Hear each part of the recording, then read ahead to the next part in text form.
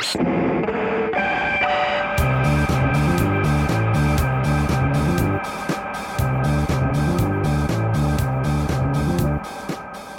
and welcome back to Nerd Geek Dork, the podcast where we talk about the nerdy, geeky, and dorky side of pop culture.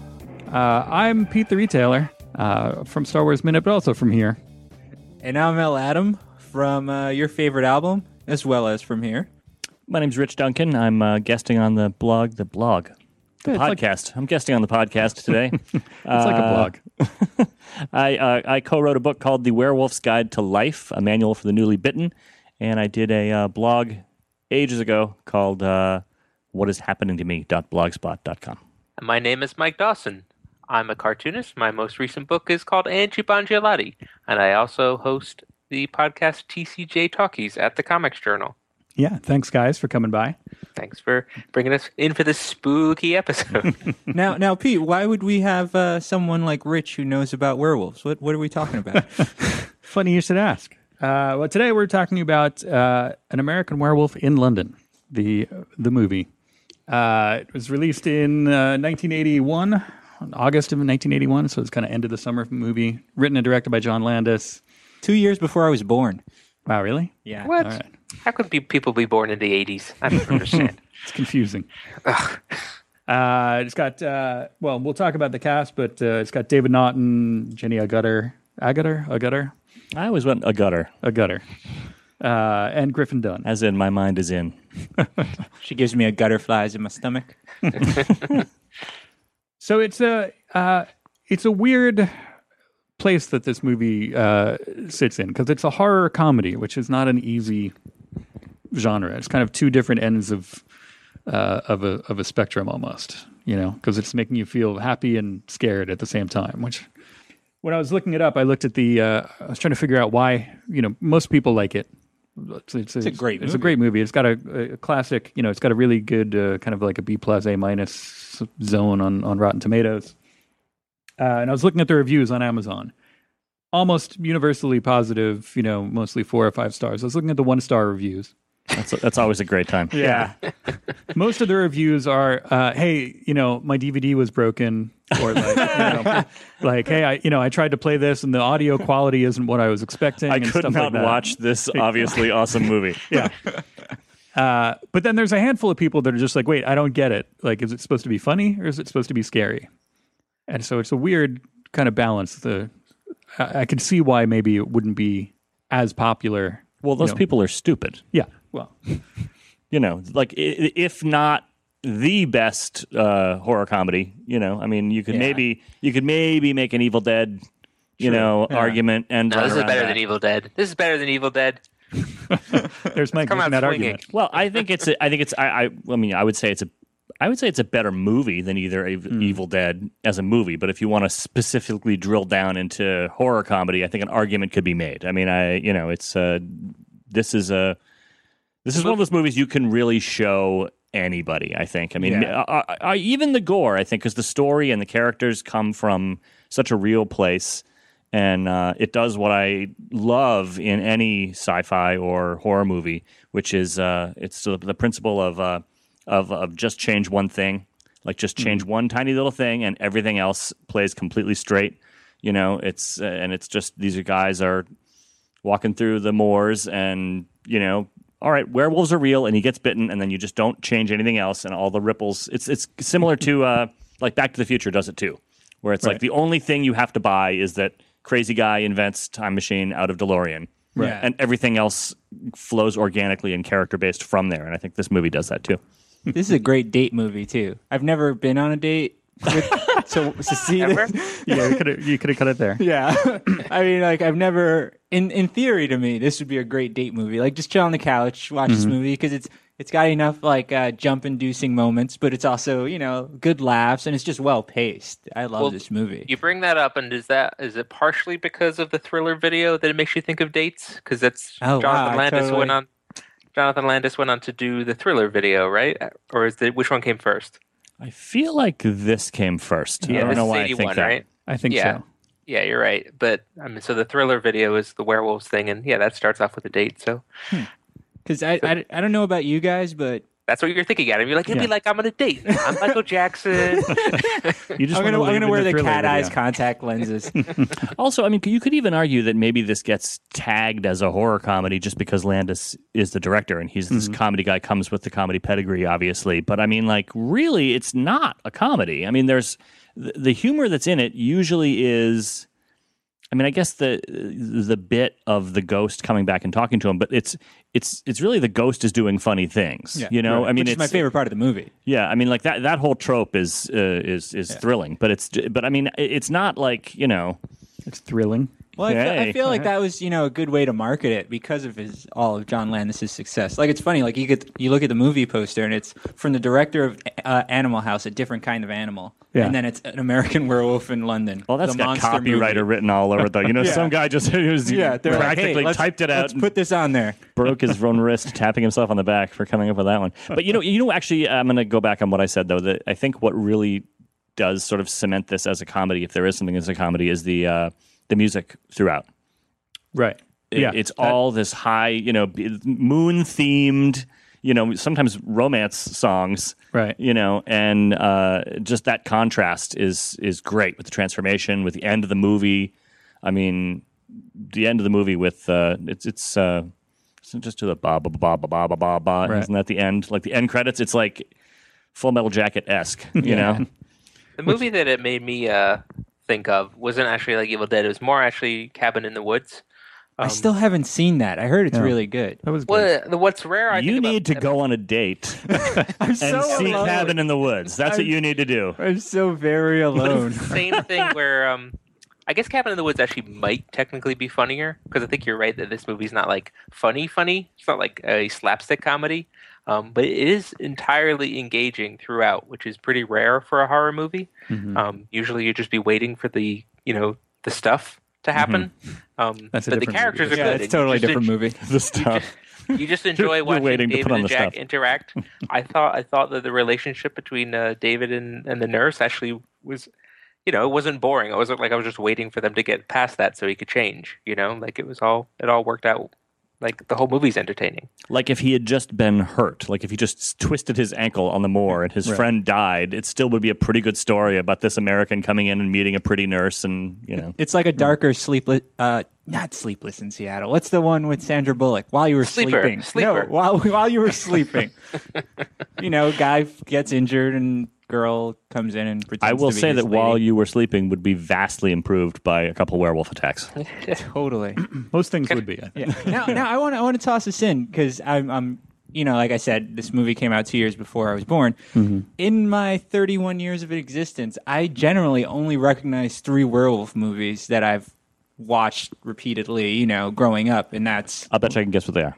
Are you talking about like You know recognize, automatically, like, the way too, the I UN can- recognizes things? Yes. You only Yes. recognize. I turn my head to the others. You're like, but that's not a werewolf I want to see movie. if Rich can get all 3. Hold on, I'll write them down. Are real they the quick. ones that came out this Well, same we can do summer? the honor system. I don't know. No, it's fun because I like showing them to Pete just so Okay. he knows. So hold on. All right. He likes showing me things that he's written. Okay, we He's proud that he can already know that this is one of them. So I'm just gonna write the other 2.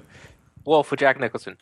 Oh wow, I forgot that existed. See, Okay, he doesn't Rich. recognize Okay, it. now the categories are these are the only 3 werewolf movies that you acknowledge or Like that you that, feel like that I always think about. That I'll go and watch. It's just like the ones that I'd say The Howling has probably got to be in there. no. Really? Not The Howling. Howling would have been my first go-to. My first guess. American Werewolf from Paris.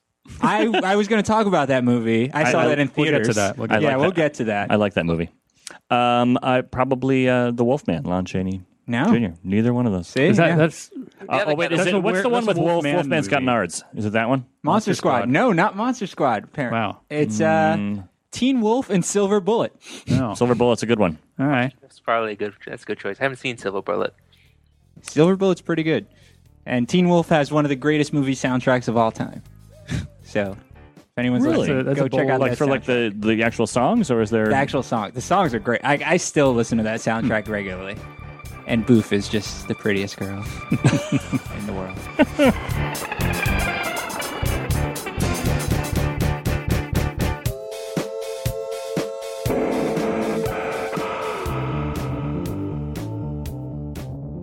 Speaking of pretty girls, let's go through the cast a little bit.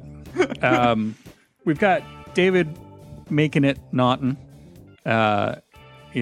Most famously, Would you like was his to most be famous a thing. pepper too? Yeah, He was the Dr. Pepper guy, ads. Dr. Pepper guy. I also know him as the guy from Midnight Madness, which out of 1980-ish. It was right before this, I think. Right before I was born.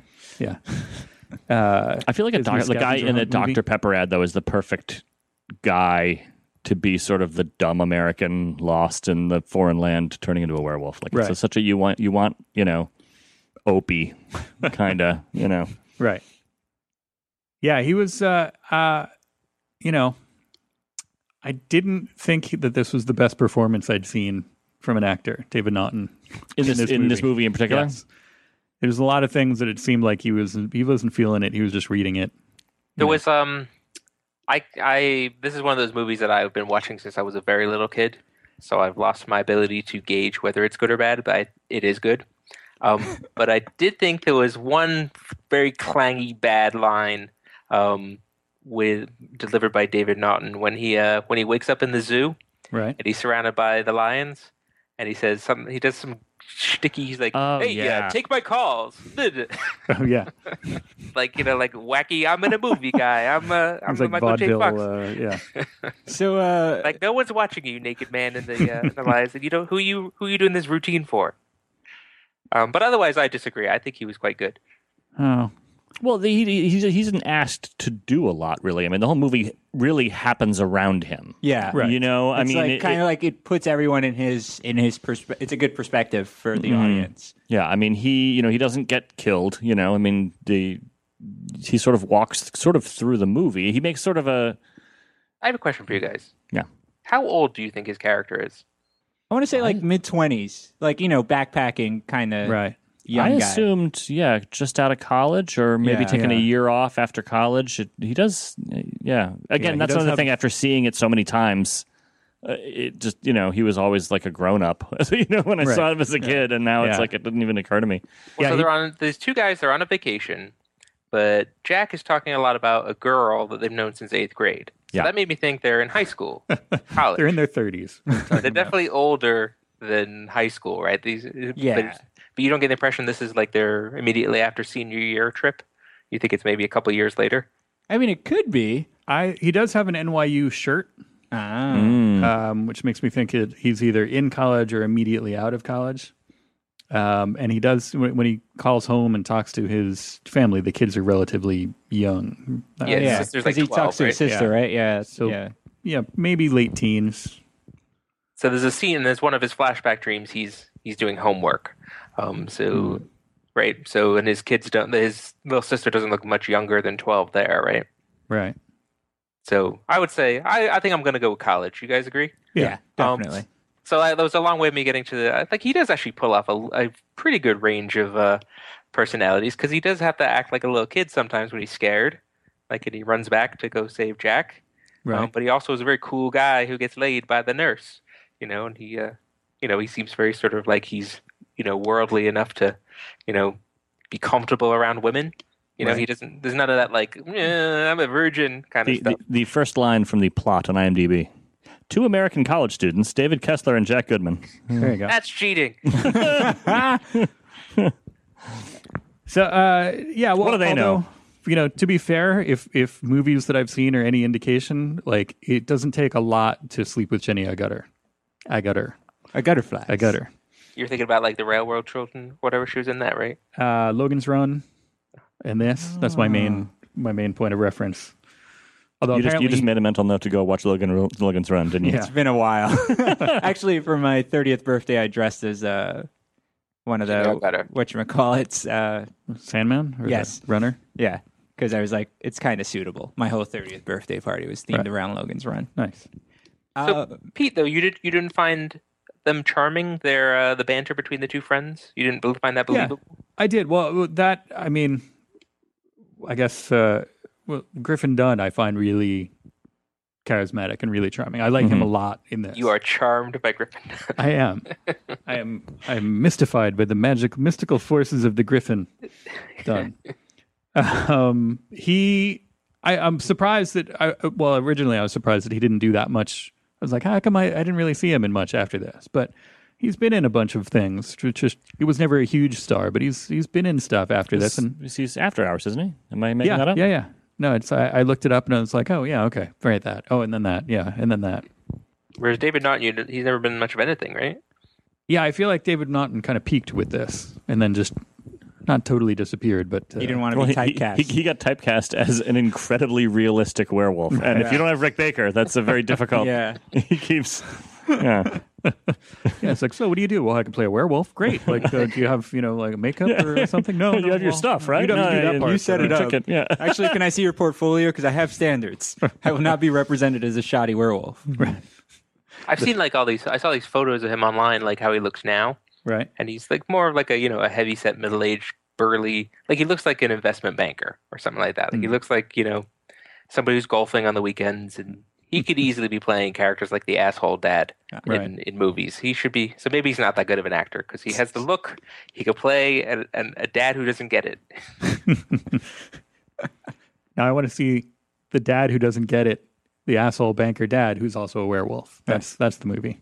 Oh, that's true. And then he would learn to spend time with his kids by the end. Right. I guarantee that would be the message, that he has to not work so hard and be a werewolf anymore. An American asshole banker werewolf in London. That's another argument that it's a comedy. Is the title is hilarious. Yeah, like just it's iconic. I mean, I guess it's an American in Paris is sort of what it is reminiscent of. Right. Isn't it also something Werewolves of London? Isn't that a song? I think that came out afterwards, didn't it? I mean, it's Warren Zevon, but No, I think it was before that, because apparently on one of the commentary tracks for one of the many myriad releases of this movie, on the commentary, Griffin Dunne and David Naughton were just like, yeah, we have no idea why they didn't use that song in this, because that would have been completely appropriate. But I think that is more about, that's more in reference to, there was an old Wolfman released in werewolf 1978, movie called, yes. Called Werewolf of London. Mm-hmm. I think it's like it's like a white puffy werewolf, I believe. So Werewolves of London was about the franchise, right? That was that family restaurant. Fredericks of Hollywood.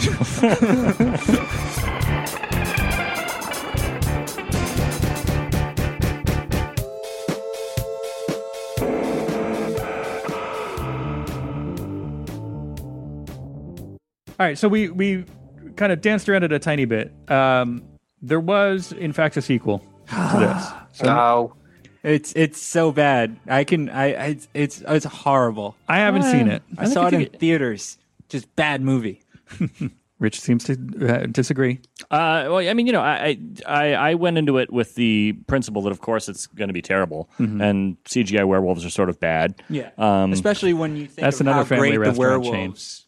The werewolf effects were in this movie. It's like, come on. But I thought the story was fun. I kind of like I think Julie Delpy is a great actress, and I love her. It's sort of this. It's funny to see an actress that good just slumming it so hard in something like this. With Tom Everett Scott, I just don't like that guy. I have a personal vendetta. I read a tidbit on that movie.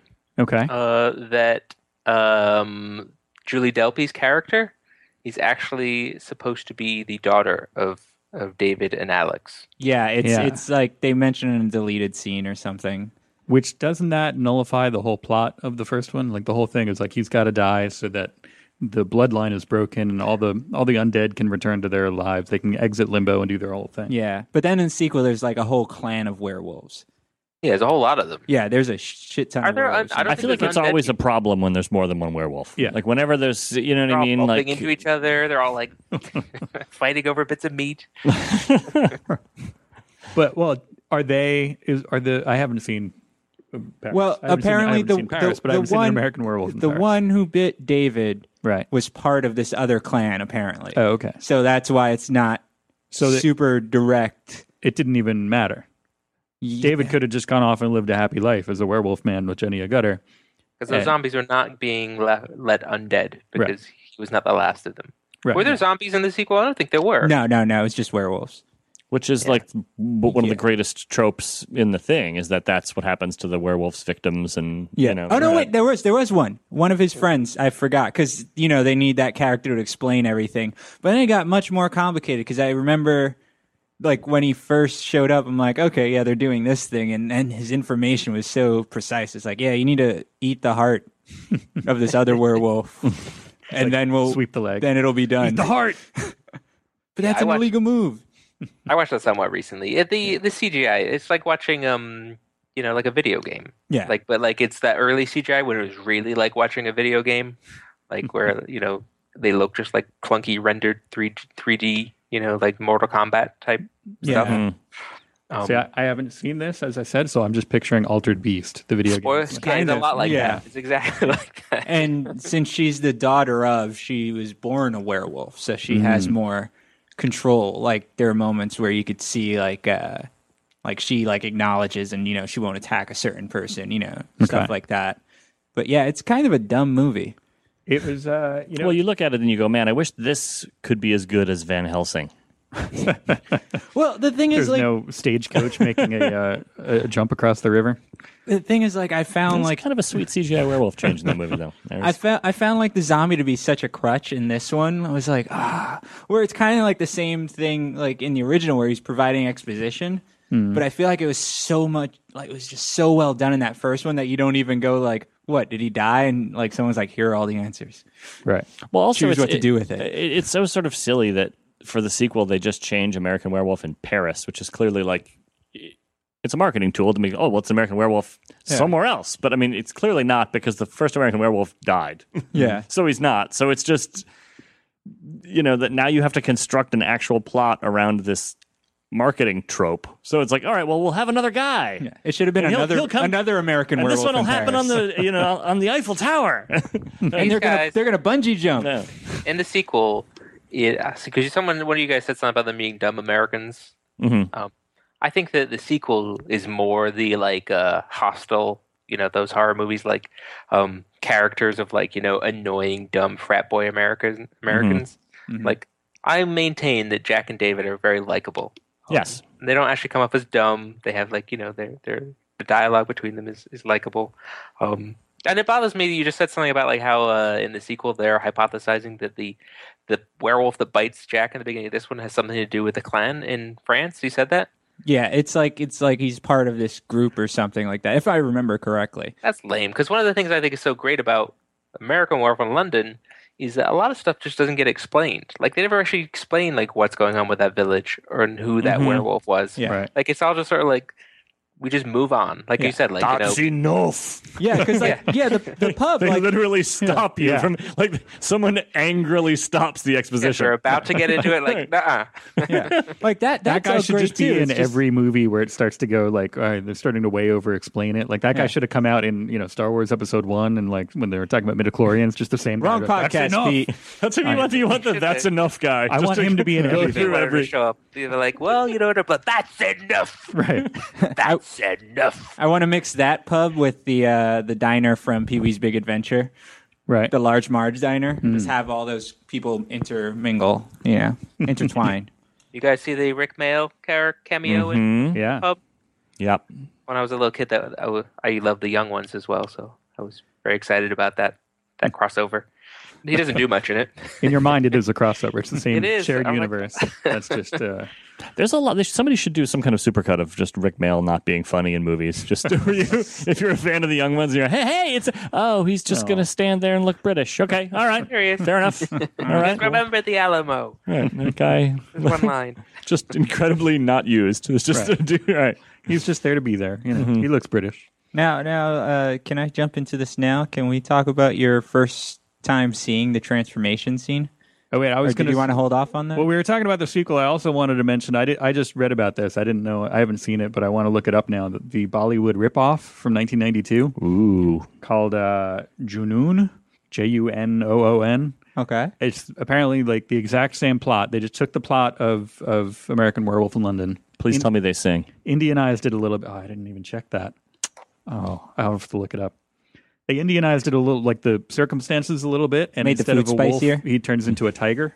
Ooh. Oh. But apparently the plot is kind of note for note the American Werewolf in London. And when the credits end, they comically cut to "Eye of the Tiger." Is that can we think of the tiger-themed songs? But it's like I'm good with that one. an Indian version, like a sitar version of "Eye of the Tiger." That's my new wedding song. I haven't made it past dating yet, but I'm already planning my wedding soundtrack. You're becoming such a man in through the course of this we're episode. doing it, guys. Can I throw out a critique of the movie, or Of which one, the original or the sequel? Or of the original? or of Junoon. Or Junoon. Pete, you have to understand that when we talk about the sequel, it's like when Alex brings up the prequels of Star Wars. I'm just like, come on. You refuse to acknowledge its existence. I do. Do you think it's strange? Because you talked about like everything being realistic in this movie, aside from the werewolves. But the other thing that is very unrealistic is that David's parents don't come to England after he's in a coma for 3 weeks. And all there is like just someone from the embassy being like, "We've told your parents that, you're in the hospital in a coma. It's fine." Yeah, that was I never thought of that. Well, it's probably pretty expensive to get to London. True. Could be. But well, his parents are Jewish. They're already paying him to get through NYU. What do you want out of these people? Yeah, that's true. They're Long Island Jews who go to NYU, so yeah, they're one would think they could. I even looked up the area code. I can't remember the name of the the town, but I think it is a. Oh yeah, I can't remember. It's a because it's a 516 town. number, so it's Nassau County. So we're talking, Gold Coast. Is that money? Oh yeah, their plane was in the shop that they own. Maybe they did. I do. I mean, 1981 airfare is a lot. I had. Can we back up a second? Not even Griffin Dunn's parents show up. That came out really weird. And Dominic Dunn is loaded. That guy could definitely afford it. Yeah, he could have flown all of them out. Yeah. I felt like that came out very strange. Where I'm like, they could afford it. They're Jewish. That least rephrase that. Like, that was a weird thing that I was more excited to just bring up the fact that he's sort of like a Jewish hero in a way. Like I never realized it when I was a kid because I didn't know any Jewish people. But he's a strong character, and he's not. He's sort of not that sort of like Woody Allen kind of nebbishy sort of thing. Like he's right. Well, it seems like the Jewish thing almost sort of got shoehorned in there just so they could do Nazi werewolves. Right. Oh yeah, I mean, there isn't really a overt Jewishness. He just seems like a upper middle class college kid. Yeah. Right. Doing what upper middle class college kids do. I don't know. I saw some people. I read some things that are talking about the sort of the subtext of the Holocaust throughout the movie, because there's Nazi werewolves. Yeah. There, and the idea that this person was throwing forth was that he's sort of a survivor, and he's sort of having to deal with guilt of being a survivor, and he is also sort of different than the other people he's surrounded by. He's sort of out of place, because he's in London. And there's other sort of references to World War II. The doctor talks about being, a fighter. Was it? He said he survives Rommel. Yeah. Yeah. So something about if I survive Rommel, I can survive this or something like that. But I was watching it to try to pick up on more subtext, and I didn't see a lot more. I was kind of hoping there'd be more. So it's just going to be this one unlocking concept, and you're going to be like, oh yeah, and this is this, and you're going to tie it all together. Yeah, it didn't really kind of work. I'm like, well, it's about a werewolf. I got it. I wanted to be something like a little more there, but yeah, there's not too much more.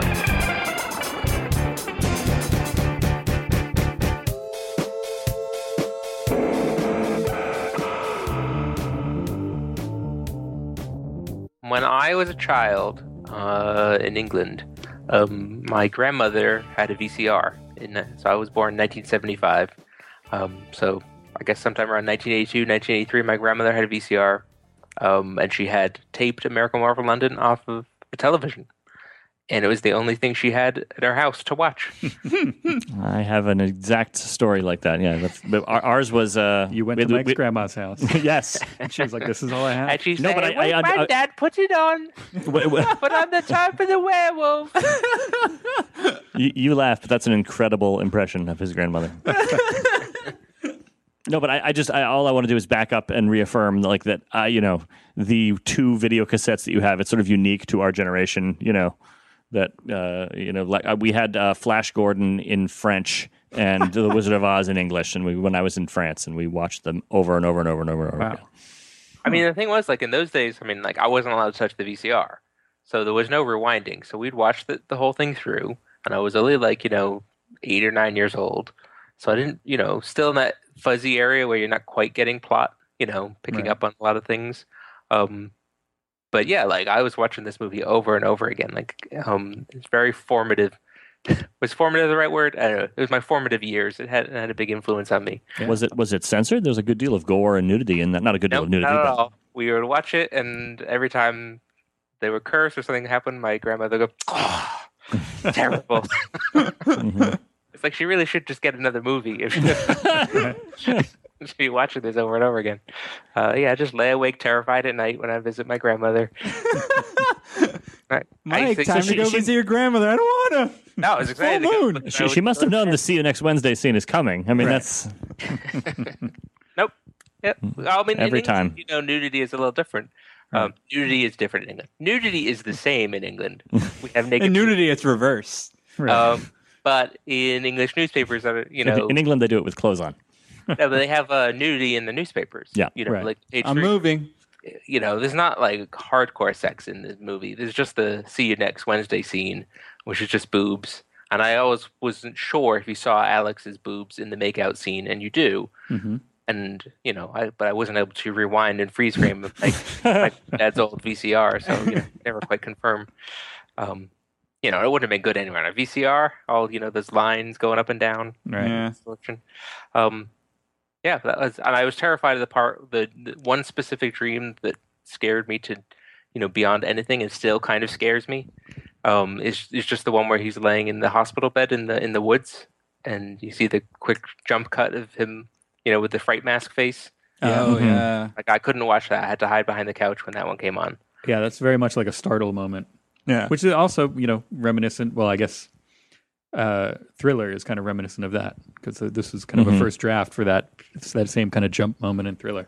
Mm. Well, I think what's also thrilling in that, too, is that great scare where the dream ends, and then there's within that dream there is another scare, like that he would wake up from the dream, but he hasn't really woken up from the dream, and that's Although it's a great moment too. Once he breaks out of that one, then we were kind of expecting then somebody else comes in and opens. I think the orderly comes in and opens the windows, and you're half expecting that to happen again. Keep cycling. Keep on going. Yeah.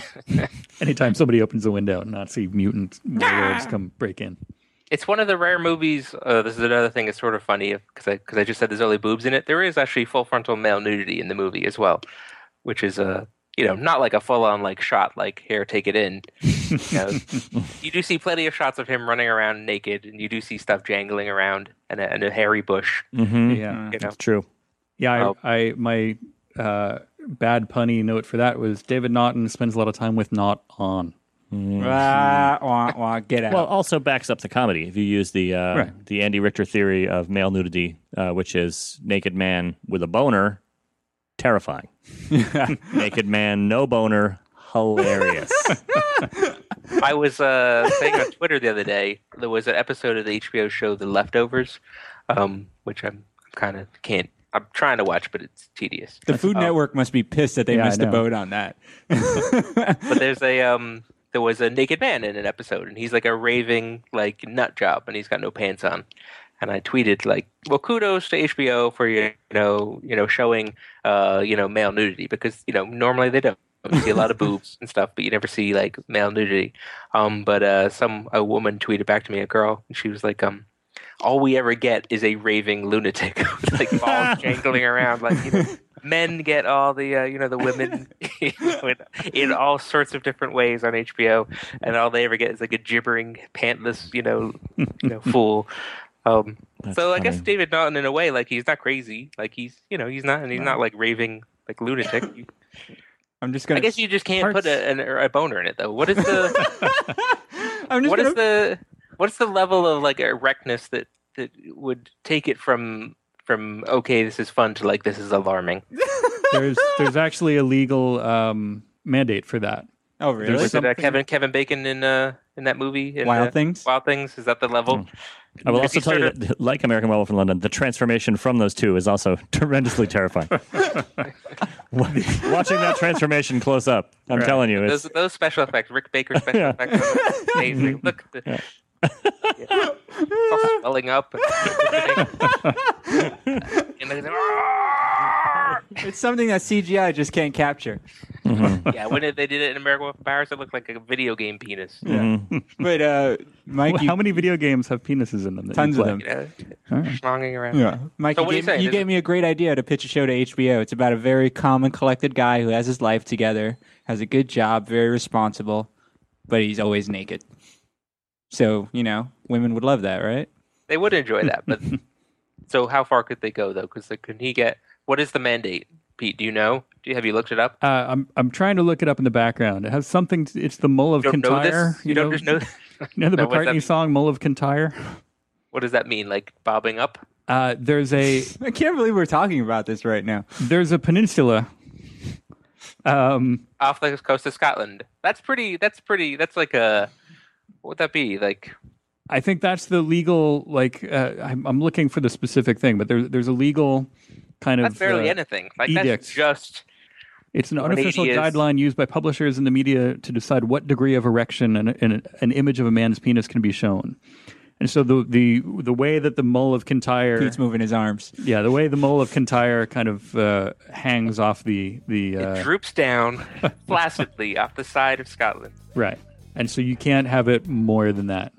That's just defying the laws of gravity, like pulling up against gravity. It's just turned to just have a tiny little lift. Not a lot.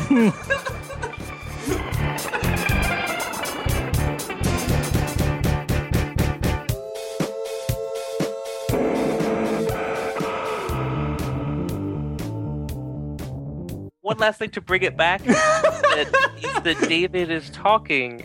When he wakes up in the zoo, he feels awesome and his whole body feels alive, and he's also in a state of arousal. So he frankly should be defying the Mull of Kintyre law as he runs around the zoo. Right. But I guess that would make the scene where he steals the balloons very uncomfortable. No, there should be more boners. I forget when he reverts back. Is he ever worn? He'll wake up. He might be worn out from that, but he's never injured or anything, right? No, I think just the opposite. I think it's rejuvenates him, right? It's like a fresh. Well, now what's the time frame on this? Like, it's another one moon cycle has passed. Is that what they say? He's been in a coma for 3 weeks. So then, when the full moon comes back, he just turns into the werewolf that one time, and then that's it. Although there's a second night he turns twice. Right. Okay. Second night becomes a wolf, but he dies. Yeah. So he has one awesome night where he feels great. Right, but it's two nights of a full moon, which is not, our calendars are not precise when it comes to everything. But it's weird that he was saying, he turns into a wolf the one night, and then he was like, no, there's going to be a full moon tonight, and I'm going to turn into a werewolf. And we were like, wait, we just saw that. I thought that was just kind of... Yeah, it's a little, it's always fun to see how people tackle those rules. Right. And in our book, we decided to do it. The way we decided to do it in our book was that I think it's the same rules as in Buffy, where it's the day before the full moon, the day of the full moon, and the day after the full moon. I need to watch Buffy still. And Buffy's got some good werewolf stuff in it. And what we had considered doing in the book, interestingly enough, which is I'd written a gag in the blog that the way someone changes into a werewolf is when the moon transitions into a full moon, you change, and when it's in a full moon, you don't change, and when it transitions out of the full moon, you change. Idea being, when the moon is changing in and out, so are you. Oh, so you're linked to and it. Yeah. The reason I did that in the blog was I had a gag where he turns into a werewolf, and then the next day he's like, oh crap, I'm a werewolf, I got to lock myself up. So he locks himself up to his bed naked, and then of course doesn't change into a werewolf. And then you get to have gags where he's locked, you are naked, locked up, and you're in that embarrassing situation. And then, of course, he's like, hey, well, it was a one-time thing. I'm cured. And then you can rampage again on the next night. And we decided not to do that for the book because it just seemed like we were telling people, oh, wait, so the only time you don't change into a werewolf is on a full moon. That's bullshit. You can't. Going completely against everything that we've learned. All we know is the full moon. Yeah, right. You can't change the one rule that everybody agrees on just to make it your own thing. Maybe you could in a movie or in a, something to set yourself apart a little bit. But they do a little kind of playing with the rules thing in this because he Jack is telling him he's got to kill himself. He's like, "Don't I need like a silver bullet or something?" And he's like, "Oh, please, like that's the movies or something like that." Like, be serious. Yeah, Jack is seriously one of the best parts of the movie. Oh yeah. There's a funny thing with the timing on Jack, because it's cool that every time he sees him, he's in a later state of decay. But it's actually been over 3 weeks from when he was killed to the point he shows up the first time, and he's all fresh and new and bloody. And then it's actually only a day later, like each time. So he's like actually like he stayed pretty well preserved those first 3 weeks, and then he goes into like a rapid decay as soon as like we get to the point where the next full moon comes around.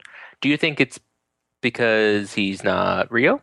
Like it's all just that's the interesting question. Is he a figment of David's mind or isn't he?